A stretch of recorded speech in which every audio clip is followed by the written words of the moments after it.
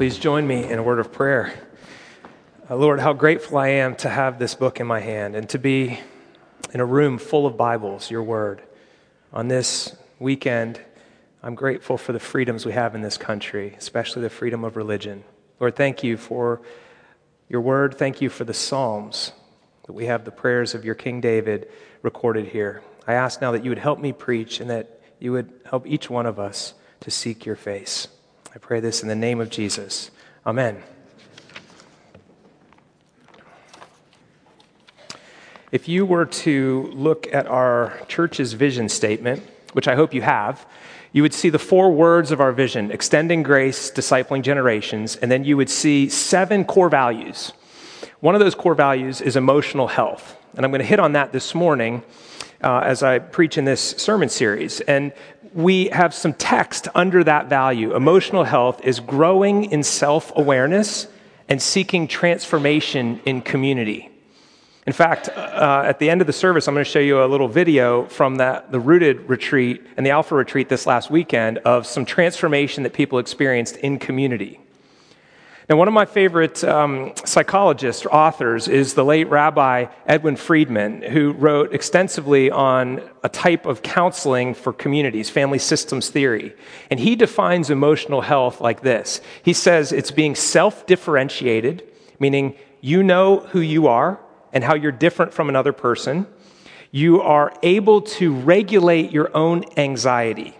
So you're aware when your anxiety is building, and then you have coping mechanisms to regulate that, to lower your anxiety so you can have a non-anxious presence.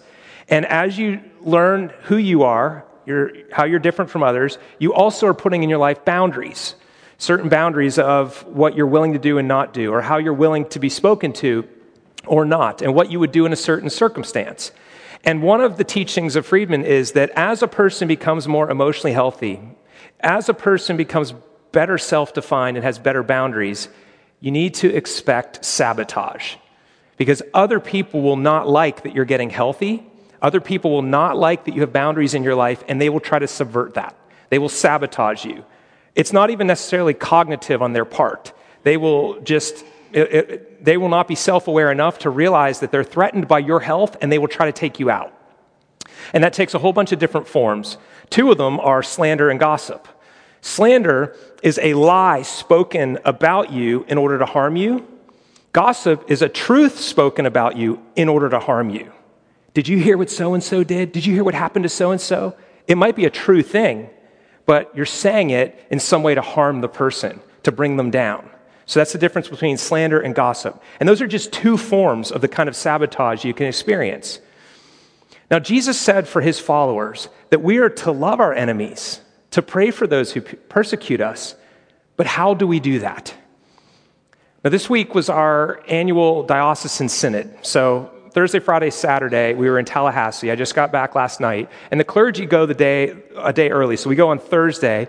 And this year, our bishop had the Reverend John Yates, a priest who was for decades at the Falls Church in Virginia, one of the biggest and most effective ministries in the Anglican way. He came and spoke to us. And one of the things he said is, if you're going to be effective in gospel ministry, you got to learn to pray. And he said, if you want to learn to pray, you have to learn how to pray the Psalms. And he personally has a pattern of praying through the Psalms every 30 days and has for years. And he was saying, you've got to learn to pray the Psalms. They will help you pray. Now today we're going to look at Psalm 17. And I want to encourage you to have a Bible in front of you. Grab a pew Bible, take a look at Psalm 17. And as you get there, I want to make a couple comments about the Psalms in general. One is the Psalms are Jesus' prayer book. Our Lord had the book of Psalms as part of his worship as a Jewish man 2,000 years ago. Also, Psalms are highly refined poems, songs, hymns, and every word matters. Just like a poet would try to have a word economy and thinks very specifically about meter and each word. The Psalms are like that. So for us to get a lot out of them, we need to reflect on them. We need to sit with them for a little while. We need to understand some things about them. This particular psalm is in the genre of a lament. It's a personal lament. It's different than, say, a hymn of praise. In a hymn of praise, the universe is awesome. Everything is going well. The covenant with God is fully in place, and we praise him for that. But in a personal lament, the world is in turmoil. The poet or the songwriter or the psalmist is saying, God, you're good, but my life is a wreck right now. There's a problem happening. And he is praying through this. King David is the one to whom this psalm is attributed, and he's praying this personal lament because he's being attacked. I know somebody who is advancing in their career.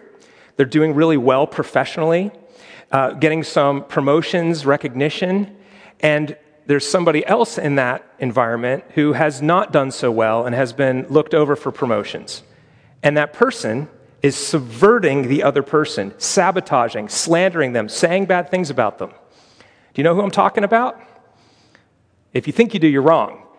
Because I'm thinking of two people in particular in this congregation, and if I had to guess, just among you, there's probably dozens of people that describes. It might be you that describes you. You are advancing, and somebody's trying to take you out. That happens all the time. It's all over the place, and King David dealt with it. How did he deal with it? How did he pray? This psalm is going to show us something that is really important. And King David finds strength in the face of God. That's my main point. And I'm going to specify that God is actually Jesus, but King David didn't have the knowledge yet that we do. He knew something about it. He prophesied that the Christ was coming, but we find strength in the face of Jesus. Now, if you had your own Bible, which you probably don't, I would encourage you to take a marker and circle every word in there that deals with human anatomy. The eye, the ear, mouth, lips, hearts. There's a lot in here. The face. In particular, there's a lot of anatomical parts around the face. And the psalmist is using those specific body parts to describe things like his word, what's being spoken, what he believes. And I'm going to take this passage apart under three specific parts: the lips, the eye, and the whole face. Verse number 1, it says this: "Hear a just cause, O Lord, attend to my cry. Give ear to my prayer from lips free of deceit." You see, what's going on in this personal lament is King David is being slandered. He's being attacked by people falsely. And he's coming to God and he's saying, "Hear my cry from lips that are free of deceit." That's a pretty bold statement. He's saying, I'm not lying. My lips are honest. What I say is true. When I read that, though, it caught me for a minute because I immediately thought of James. If you know the Apostle James, the letter that bears his name in the back of the Bible, James says this when it comes to words. In James 3:2, it says, "All of us struggle in many ways. If someone does not struggle in what he says, he is a perfect man." It is so hard for us to speak well all the time, to say the right things. Jesus said that it's out of the overflow of the heart that the mouth speaks. It's not what goes into your mouth that makes you unclean. That just passes through your body. It's what comes out of your mouth that shows you're unclean, because out of the mouth overflows the heart. And so if anyone is able to speak well, he's a perfect man. It shows perfection. And David is not perfect. Last week we talked about confession. He advocates confession. He writes a lot of confession. So what is he talking about here? Well, he's saying, in this cause, God, search my heart. I am not in the wrong. My enemy is slandering me, and I call you to be my judge. You, the God to whom all hearts are open, all desires known, and from you no secrets are hid. He's calling out to God, asking for vindication. Now, how is it that he's able to say, I am free of deceit? Well, verse 3 and 4 says it. He makes a declaration in verse 3. He says, I have purposed that my mouth will not transgress. Could you say the same? Have you set as a purpose in your life to not sin in your speech, to not use your words in iniquity or harmful ways, to not slander others or gossip? Have you even decided that's something you want to do? I want to be a person who speaks well and kindly and timely words. Now, it's dangerous for me because I'm an extrovert processor. I have to talk to think, so I have to sometimes say things, and then it comes out, and I go, ooh, I don't like how that sounded. That's not what I meant. But like the tube of toothpaste, once the words are out, you can't get them back in. But at least to purpose that I will not sin with my mouth is a good thing. Have you done that? David says, I have purposed that I will not sin with my mouth, with my words. And then he tells us how he's gone about it in the next verse. In verse 4, he says, with regard to the works of man, which is referring to secular living, how society works, what mankind, what other people are doing. With regard to that, by the word of your lips, Lord, I have avoided the ways of the violent. I'm not going down the path that society is going down. I'm going to build my life on the words of your lips, God, the word of God. That's how King David has decided he is going to live. Do you know, Jesus was slandered a number of times in a number of different ways. And do you know that the devil is sometimes referred to as both the adversary and the slanderer? When Jesus was first baptized and God, his Father, said, I love you, you're my son, I'm pleased with you, he was driven out into the wilderness for 40 days to be tempted. And the slanderer, the adversary, came and challenged him, basically saying, you're not the Son of God. You're not special. If you're the Son of God, say to this stone, become bread. You know how Jesus responded to that? He said, man does not live by bread alone. That's all he said there. But he was quoting Deuteronomy 8:3, and there's a second part to that. Man does not live by bread alone, but by every word that comes from the mouth of God. That's what Deuteronomy 8:3 says. So it's by the word of God that we find our life. King David knew that. Jesus knew that. And so the encouragement here is to build our lives according to the word of God. Now, we're in a series called Liturgy, the work of the people. That's what the word liturgy means. And what I'm doing here in these 4 weeks is I'm setting up the transition that we're going to experience on December 1st, which is we're going to start using the new Anglican 2019 Book of Common Prayer. We did a class just now before this. We'll do one the next 2 weeks during Sunday school in that time slot. And the prayer book is intentional. If you were to take a prayer book and highlight the Eucharistic service, every place in it that is a quote, a direct quote, or an allusion to a word of Scripture, you would have a lot of highlighting. The whole worship service is steeped in the Bible, and that's intentional. It is washing our minds with God's word. My family, and many of you know Philippians 4. Don't be anxious about anything, but in everything by prayer and supplication. So you know it, because I have prayed that over you for years now at the end of the service. I pick different ones from time to time, but it's by repetition. You are bringing your word, your mind under the word of God. That's intentional in how we worship. This is a biblical worship order. And as the Anglophiles, those that love the Anglican ways and they love the English language, say, in Latin, ironically, lex orandi, lex credendi. The law of praying is the law of believing. How you pray shapes what you believe. And by praying through the Psalms and by praying through the Scriptures over and over again, it actually forms you. We are formed by worshiping this way. It's part of why we do what we do on Sunday mornings. We're being formed by it because we want to be people of the book. We want to fashion our lives according to the Word of God, not the works of man and society. So there he says, lips. I'm coming to you here, give ear to my prayer from lips free of deceit. And then the second thing is the eye. Look down at this famous passage, verse 8. Keep me as the apple of your eye.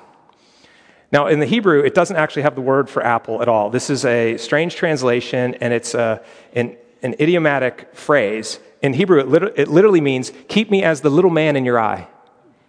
But it's referring to the pupil. It's actually part of the anatomy of the eye, the pupil, the center, the thing through which light comes, and the center of your eye. Keep me in your eye, keep me in the center of your eyesight, look over me, watch over me. Now, when I'm slandered, or when I hear that somebody has misrepresented me, or when I'm being attacked in some way, do you know what my sinful human temptation is to do? I want to go and face that person. I want to set the facts straight. I want to put them in their right place. But you know what David's orientation is? He turns his face to God. And he says in here, you're my Savior. He's not going to solve his own problem. He's going to cry out to God to do it. He says, keep me as the apple of your eye. Just before that, verse 7, wondrously show your steadfast love. That's that word hesed, loving kindness, the covenant faithfulness. Show me that love, O Savior of those who seek refuge from their adversaries at your right hand. God says that vengeance belongs to him. It's not for us to go and avenge wrongdoing. We're to go to him as the Savior, and he will deal with it in his way. David does that. He turns to God and says, you're my Savior. This is not a self-help idea. This is a God-help idea. I can't fix this problem. In fact, the adversaries are not open to reason. Their hearts are closed. Their sight is fixed on harm. He describes that here. But what David is doing is he's modeling a life of dependence. And in this country, we really value our independence. But what I'm telling you is to experience the goodness of God, you have to lay that down. You have to come to him as your Savior and stop trying to save yourself. He is the Savior, and David recognizes that. Keep me as the apple of your eye. Keep your eye focused on me, Lord. Be my Savior. Save me.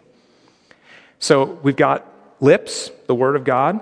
We've got eye, the apple of God's eye. And then we have the whole face. David longed to see God. Look at the last verse of this psalm, verse 15. As for me, I shall behold your face in righteousness. When I awake, I shall be satisfied with your likeness. King David knew in the Spirit ahead of time that the resurrection was coming. When I awake is not referring to a nice afternoon nap. He's talking about death. When I die, that's not the end. I will be raised, and I will be satisfied to behold your face. He is fully expecting to see the face of God. In fact, the psalm right before this, Psalm 16, the key phrase is, you will not abandon my soul to the grave. He was looking ahead to actually Jesus and prophesying that Jesus would not see corruption. It's picked up in Acts in a couple of the sermons of the early church, one from Peter in Acts 2 and one from Paul in Acts 13, where David wasn't talking about himself, he was talking about Jesus, that the resurrection was going to happen. But the thing is, there's a resurrection coming, and David was expecting to be raised in that resurrection and to get to see the face of God. In contrast, do you know what the wicked person, the worldly person can expect? And many people are happy with this. Look at verse 14. Men of this world whose portion is in this life. You, God, fill their womb with treasure. They're satisfied with children, and they leave their abundance to their infants. Most people want to live a good life, have resources and wealth, and leave it as an inheritance. But that's pretty short-sighted for an eternal soul. David is like, their portion is in this life, but my portion is that I'm going to get to see your face. And for David being attacked and slandered and gossiped about, he's turning his face to the face of God. He's saying, I'm building my life on the lips, your words of your lips. I'm calling out to you to watch over me with your eyes as my Savior, and I'm looking forward to the day when I will stand before you and see your face. That will be my reward. This idea is picked up in the New Testament in 2 Corinthians 4. The Apostle Paul is writing after Christ's resurrection. Can you imagine what David might have written in one of these Psalms if he had the whole book in his hand? He didn't get to see the cross and resurrection, at least not the way that we do. We've seen Christ. Matthew, Mark, Luke, and John show us Christ. And the Apostle Paul in 2 Corinthians says this. He's using the reference of Moses coming down from the mountain. He had been in the presence of God, and Moses' face was glowing. It was shining.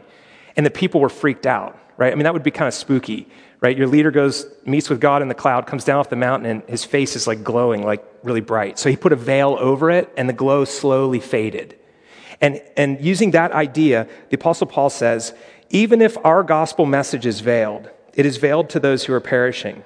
In their case, the God of this world has blinded the minds of unbelievers to keep them from seeing the light of the gospel of the glory of Christ, who is the image of God. For what we proclaim is not we ourselves, but Jesus Christ as Lord, with ourselves as your servants for his sake.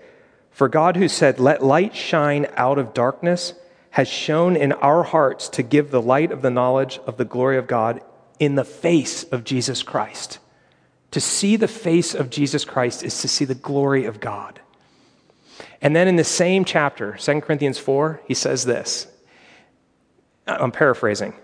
It doesn't matter how badly you're suffering. It's really kind of minor in the grand scheme of things. He says it this way. This light momentary affliction. I like how he does that. I mean, David was being pursued by Saul. His life was at risk. He was being chased out into the desert. He was hiding. People were trying to kill him. They wanted to take him out. And so for the Apostle Paul to use this kind of language, Paul was also being chased and threatened and beaten and going to be killed. He says, this light momentary affliction is preparing for us an eternal weight of glory beyond all comparison.